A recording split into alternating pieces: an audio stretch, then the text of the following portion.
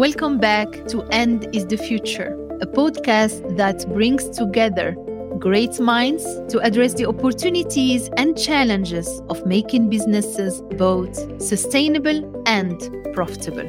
I am Ilham Kadri, and I'm delighted to be your host today. If you are as passionate about sustainable business as I am, let's explore how End is the Future together. Today, I'm delighted to be speaking with Peter Bakker. He is the President and CEO of the World Business Council for Sustainable Development, which is a global CEO-led community of the world's leading sustainable businesses. Peter's work has been recognized widely. He has even received the Royal Order from the King of the Netherlands for his incredible commitment to helping businesses become more sustainable. Peter has many interests, including a great passion for music and nature. His staff tell me that he starts each meeting with music to fire everyone up. I just love this. I have had the great pleasure of working with Peter since Solvay is a member of the WBCSD, and because I have just taken up the role as a chair of the organization, which is such a great honor. Thank you so much, Peter, for joining me today. Thank you for having me, Ilham. It's great to see you.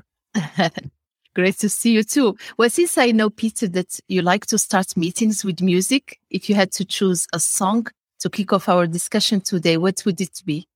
Well, my taste of music is shifting all over the place at the moment. I'm into ambient music much, but I would probably play the nearer the fountain, the more pure the stream flows today, which is a new album by a gentleman called Damon Albarn, which is it's recorded in Iceland, and he tries to capture in the music the climate changing landscape of Iceland. So that's quite beautiful. Wow. I will definitely, I'll listen send you a to link. it. Yeah, please. So there is a link definitely to nature, right? And sustainability, Peter, your other passions, right? Yeah, right. So I want to start, Peter, by asking, is there a specific moment in your life that really sparked your interest and passion in making businesses more sustainable? Is this something you always thought about? How did it start? No, it came very late for me. I had already become CEO of TNT, the company where I was working. I was very young. I was 40. I had my job interview for the CEO role on 9/11. 2 weeks later, I was the selected candidate to become the CEO. And in that week, Enron exploded. So here I was, a young guy making a career, becoming a CEO. And then the war on terror started. Sarbanes-Oxley was invented.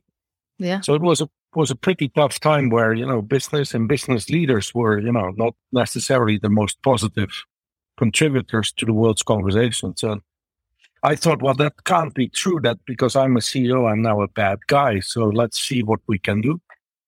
Well, one thing led to another. We became the first corporate partner of the United Nations back in the day. And I was talking on one of the Clinton Global Initiative meetings about a year or 2 years into that journey about what we were doing. And then somebody came up to me and said, it's fantastic what you do for the World Food Program, but you must understand climate change. This was 2004. Wow. I had never heard about climate change, which was probably my ignorance, but I had never heard of it. I educated myself, and that's where it all started. Amazing story. So, Peter, earlier this year, and I've been in the room and, watching you, supporting you and the beautiful work done by the WBCSD team. WBCSD released a fantastic call to action with its Vision 2050, Time to Transform. For our audience who may not know, this report shows how businesses can start transforming now to mitigate the urgent challenges of the climate emergency, the loss of nature and inequality. It's very holistic, very bold, very forward-looking vision. And one of the best things about the report is that it lays out in detail 9 transformation pathways with 10 actions areas that businesses can implement before 2030. Can you elaborate, Peter, on some of these actions? Yeah, no, I think what we try to do is, the title is a bit misleading, Vision 2050. Sounds like far away, but what we try to create is an action agenda for all businesses. So the basic view is that sustainability is now going mainstream. This is no longer about philanthropy or about corporate social responsibility. This is about how do we integrate sustainability into our business strategy, into our business models, into the products. So what we've done is we've looked at what are the 9 most important products and services that business provides to society, and what can companies do now to make those products and services more sustainable. So you'll find a pathway for energy, for food, for products and materials, for mobility, for built environment, and a few more. And in each of those pathways, we have said, what is the long-term vision? Well, clearly a net zero carbon energy system that is affordable and accessible to all. What are the key transitions we need to then work through, to decarbonize energy, to decarbonize heavy transport? And then for each of those product categories, what are the 10 action areas that businesses should consider implementing into their strategies now? So if you look into that work, and any listener that would like to go there, it's time to transform.biz. That's where you can download all these pathways. You'll find very concrete 10 action areas per product category that companies can use as a checklist and then implement in their own strategies. That's really the purpose of that work. Yeah, and having been under the tent and at the launch, it's really comprehensive work. By the way, you talk about the 3 R's, the reinvention, resilience, and regeneration. Can you explain, Peter, what you mean by these 3 R's and the mindset shift you continuously talk about, which is required very much in business? How do you think we instill this mindset shift effectively so that everyone is excited about the opportunities and the growth potential? I think the interesting debate when you talk about let's go make the world more sustainable is that some people tend to think that technology will solve everything for us, and therefore the engineers will find the solutions. And that is partially true. We absolutely need innovation. We need engineers. We need the new solutions. But our opinion is it cannot be left just to technological innovation. There will be a need to change the way we think about how we make business decisions, what we find important. So in that context, Vision 2050 has talked about the 3 R's: reinvention of capitalism, resilience in supply chains, and regeneration. So the reinvention obviously talks about, how do we get a more inclusive, more sustainable capitalism? Resilience, I think that's best illustrated what we see now in the world. COVID-19 has brought a massive shock to our economic, our human system. But still today, many supply chains are not yet back up and running. Massive delays have occurred. So what this, in a sad way, has demonstrated is that the resilience of our supply chains cannot handle big shocks. And we know whether it's climate or whether it's another event, there will be more shocks coming our way. So we need to shore up the ability of supply chains to get up and running much faster. Regeneration, the 3rd R, talks about the capacity of the Earth system to recover after we take what we need for all the activities that humans have on this planet. And there, I think the strongest examples of that are now in the regenerative agriculture space, where we see a lower dependence on fertilizers, on pesticides, more natural solutions being implemented, more understanding of soil quality instead of all kind of additives that we may add to the process. But the main concept is technology and innovation will be a massive part of the solution, but it will require all business leaders to also have a different mindset when they make their decisions. Yeah, beautiful. So yeah, technology, innovation, ingenuity. Yes, a good foundation, but you need mindsets, right? Shifts and probably leaders to lead, right? So no, and let's focus, Peter, on the reinvention. And we talk a lot about reinvention of capitalism with all what's going on around us in the world, including the geopolitics. And I know it's close to your heart, to mine too. Because we both believe that capitalism can be part of sustainable development. If you could write a book on reinventing capitalism, what would be the main chapters? In other words, what does reinventing capitalism mean to you?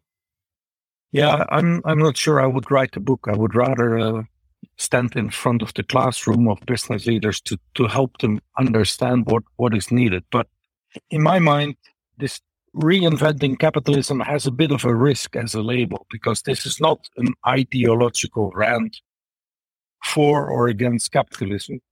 This is really an argument that we want to make, that just focusing on financial performance or on financial capitalism is no longer good enough.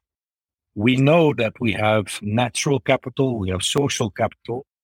And just like in current capitalism, we optimize returns on financial capital, we must do the same on environmental and social capital.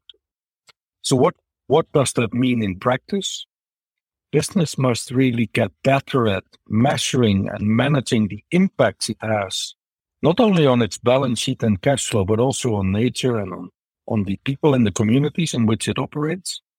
It must integrate that into its risk management, into its CapEx processes, and eventually into its disclosures to capital markets.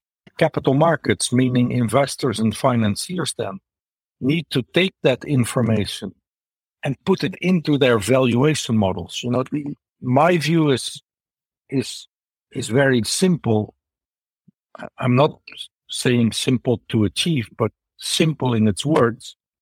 The more sustainable a company is, the lower its cost of capital should become.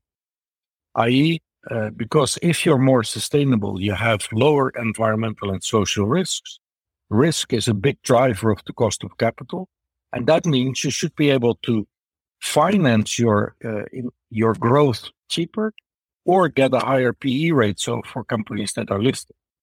And if we can change capitalism in that direction, then all of a sudden you will see that capitalism will work for sustainability instead of against. And therefore, I've always said, and that's, a passion in a job is always a big statement to make, but the reason I'm here in this role in WBCSD is I believe we can make that change, and we're actually getting quite close to it. And if we make that change, then we can stop talking about sustainability, because then sustainable capitalism will be the biggest accelerator that the world has. Absolutely. And you know, a lot of companies are coming out. I mean, I know you returned, Peter, from COP26. And like me, despite, you know, some headlines, you see the glass half full.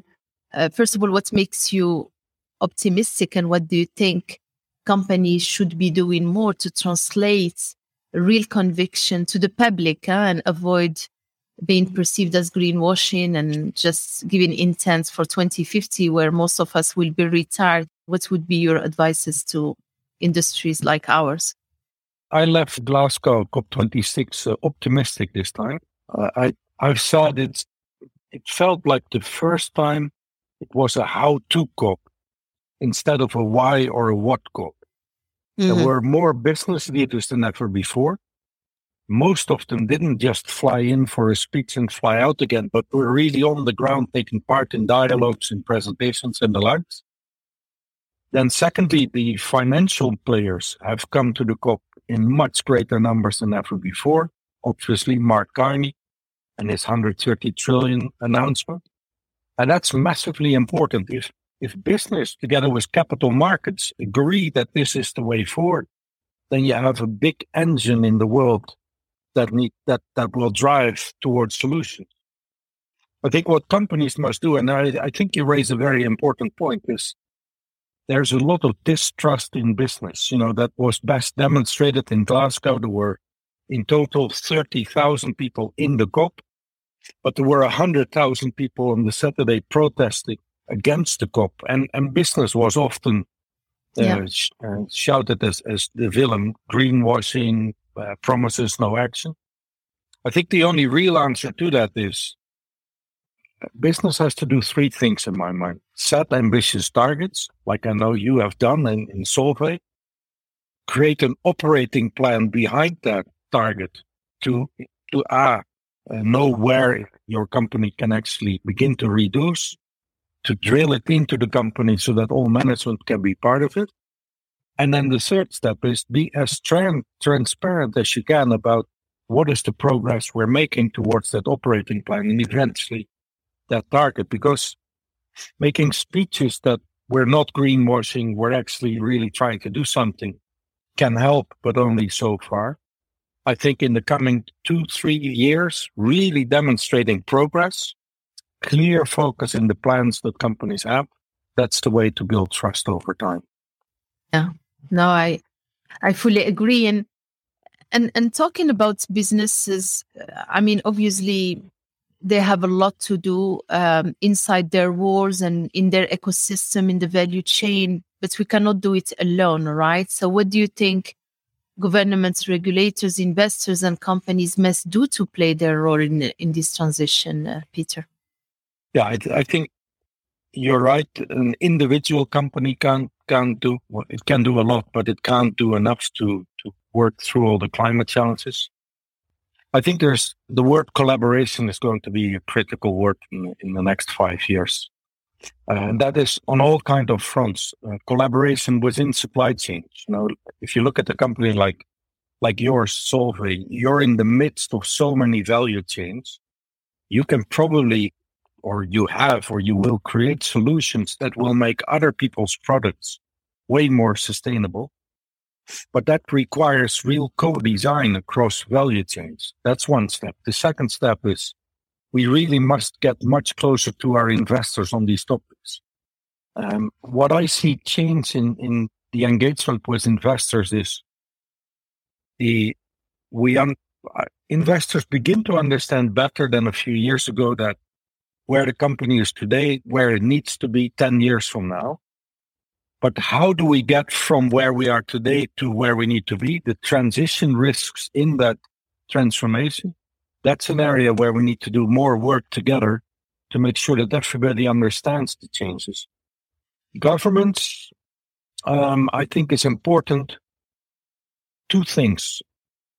Business is really well organized to stop new regulation coming in. There's still too much lobby against change. There's not enough positive voice for change.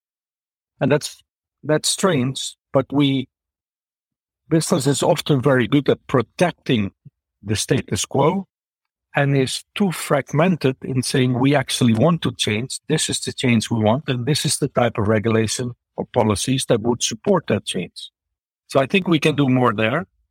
And then obviously the last and probably the trickiest one is we need to include the consumers, because people around the world, citizens, have much better understanding of the big challenges. You've seen it in Belgium, in Germany, in the Netherlands, massive floods, forest fires, Absolutely. Wherever you look. So people understand there is big issues at hand. But when they are consumer in the supermarket, they don't always make the choices that are relevant or are aligned with those concerns. And that is something where I think business can play a bigger role than we're playing today. Absolutely. And I'm always part of the industry, but the chemical industry specifically, I used to call it, Peter, the mother of all industries, at the risk of feminizing it. But what's your opinion on the role of the chemical industry, which is, being finger pointed right here and there, and has been seen as part of the problem? What's your opinion on the role of the chemical industry in this transition? Yeah, I find the chemical industry, I find it the most interesting industry that is out there. One for, come on, guys and girls, do more. But the other thing is it needs to much better tell the story.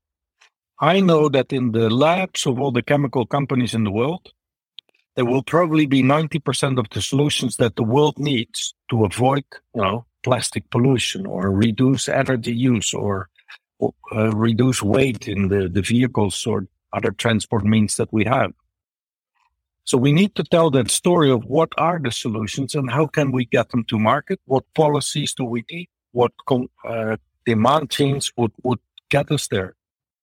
The reason why I think it's often finger pointed is because, and this is not talking about individual companies, because there's always good examples out there, like I think you're trying to create in Solvay, but generally the industry has been too slow in moving on what can we do ourselves to reduce the energy, the emissions that we create in some of our big plants. And I think it's important that we bring the industry together to talk about what are scope 3 emissions in this sector. And I think that's going to be, in my mind, the main ticket going forward for the chemical sector, because the minute the chemical sector has a clear way of measuring and managing scope 3, then you can show what are the avoided emissions in other parts of the supply chains, way beyond your own plants, but by other people using your solutions. Yeah. And then people will see the enormous power of the sector. Yeah, and this is a huge opportunity. I agree, Peter. There are a few big brands and let's bigger actually, where we are trying to put our efforts together, right? Because sometimes we're going to reinvent the wheel on the way to involve suppliers and engage with us customers, because we need that traceability. Well, listen, times fly. I know you are a great lover of nature and spend a lot of time in the forest close to your house. I do the same here next to my house. So let's turn to biodiversity for a little while. We just had the first phase of the COP15 summit on biodiversity, Peter. What do you think will be accomplished in phase 2? And what do you think businesses can do concretely to better protect biodiversity? I'm really hopeful that COP CBD will be able to produce some real tangible targets. We have in 2021 launched the Global Goals for Nature. WWF, WBCSD and other organizations were in the lead on that, which basically said we need to be nature positive by 2030. We need to restore nature by no later than 2050.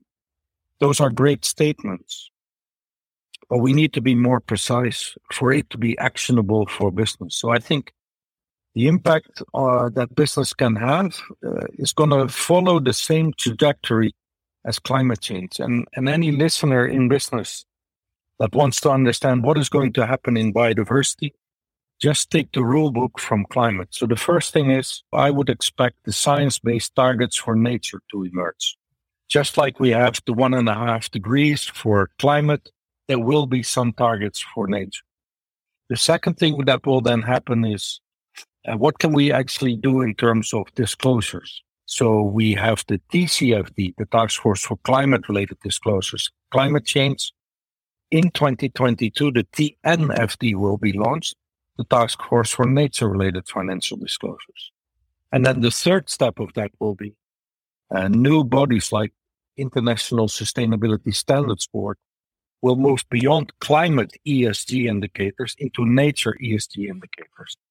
And that's actually very good news for business, because then you know what the target is that business needs to live up to. You know how to integrate it into your corporate scenarios, governance, and you know how to disclose the impact you have. And that's, I always say, once you're at that stage, business can breathe again, because then it knows what to do. There's a target, there's a process, and there are KPIs against which we can measure ourselves.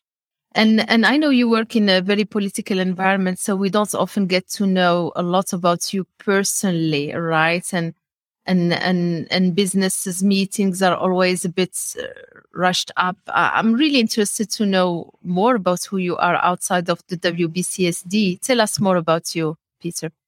Well, I'm a father of 3.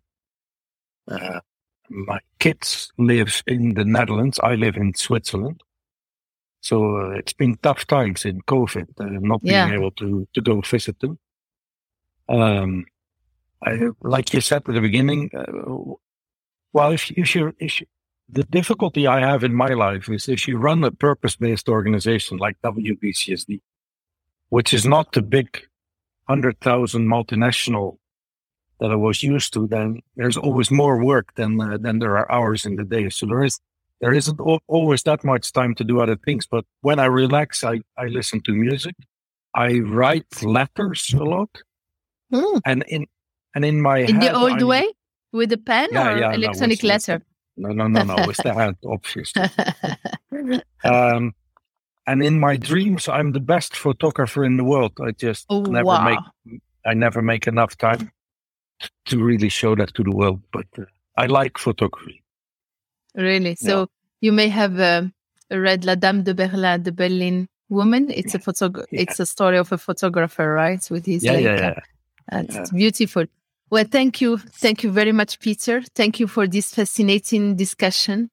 You're an amazing leader and an inspiration for me and many around you as we strive to make business both sustainable and profitable, by the way, science-driven and human, so we can reinvent, obviously, humanity progress. So keep up the great work. And I'm sure our listeners and the audience have felt your passion, your wisdom on sustainability, and even more, and the power of the end. Thank you so much for joining us today. For more information or to listen to other episodes, visit our website. And if you like these podcasts, don't forget to subscribe. Until next time, be safe.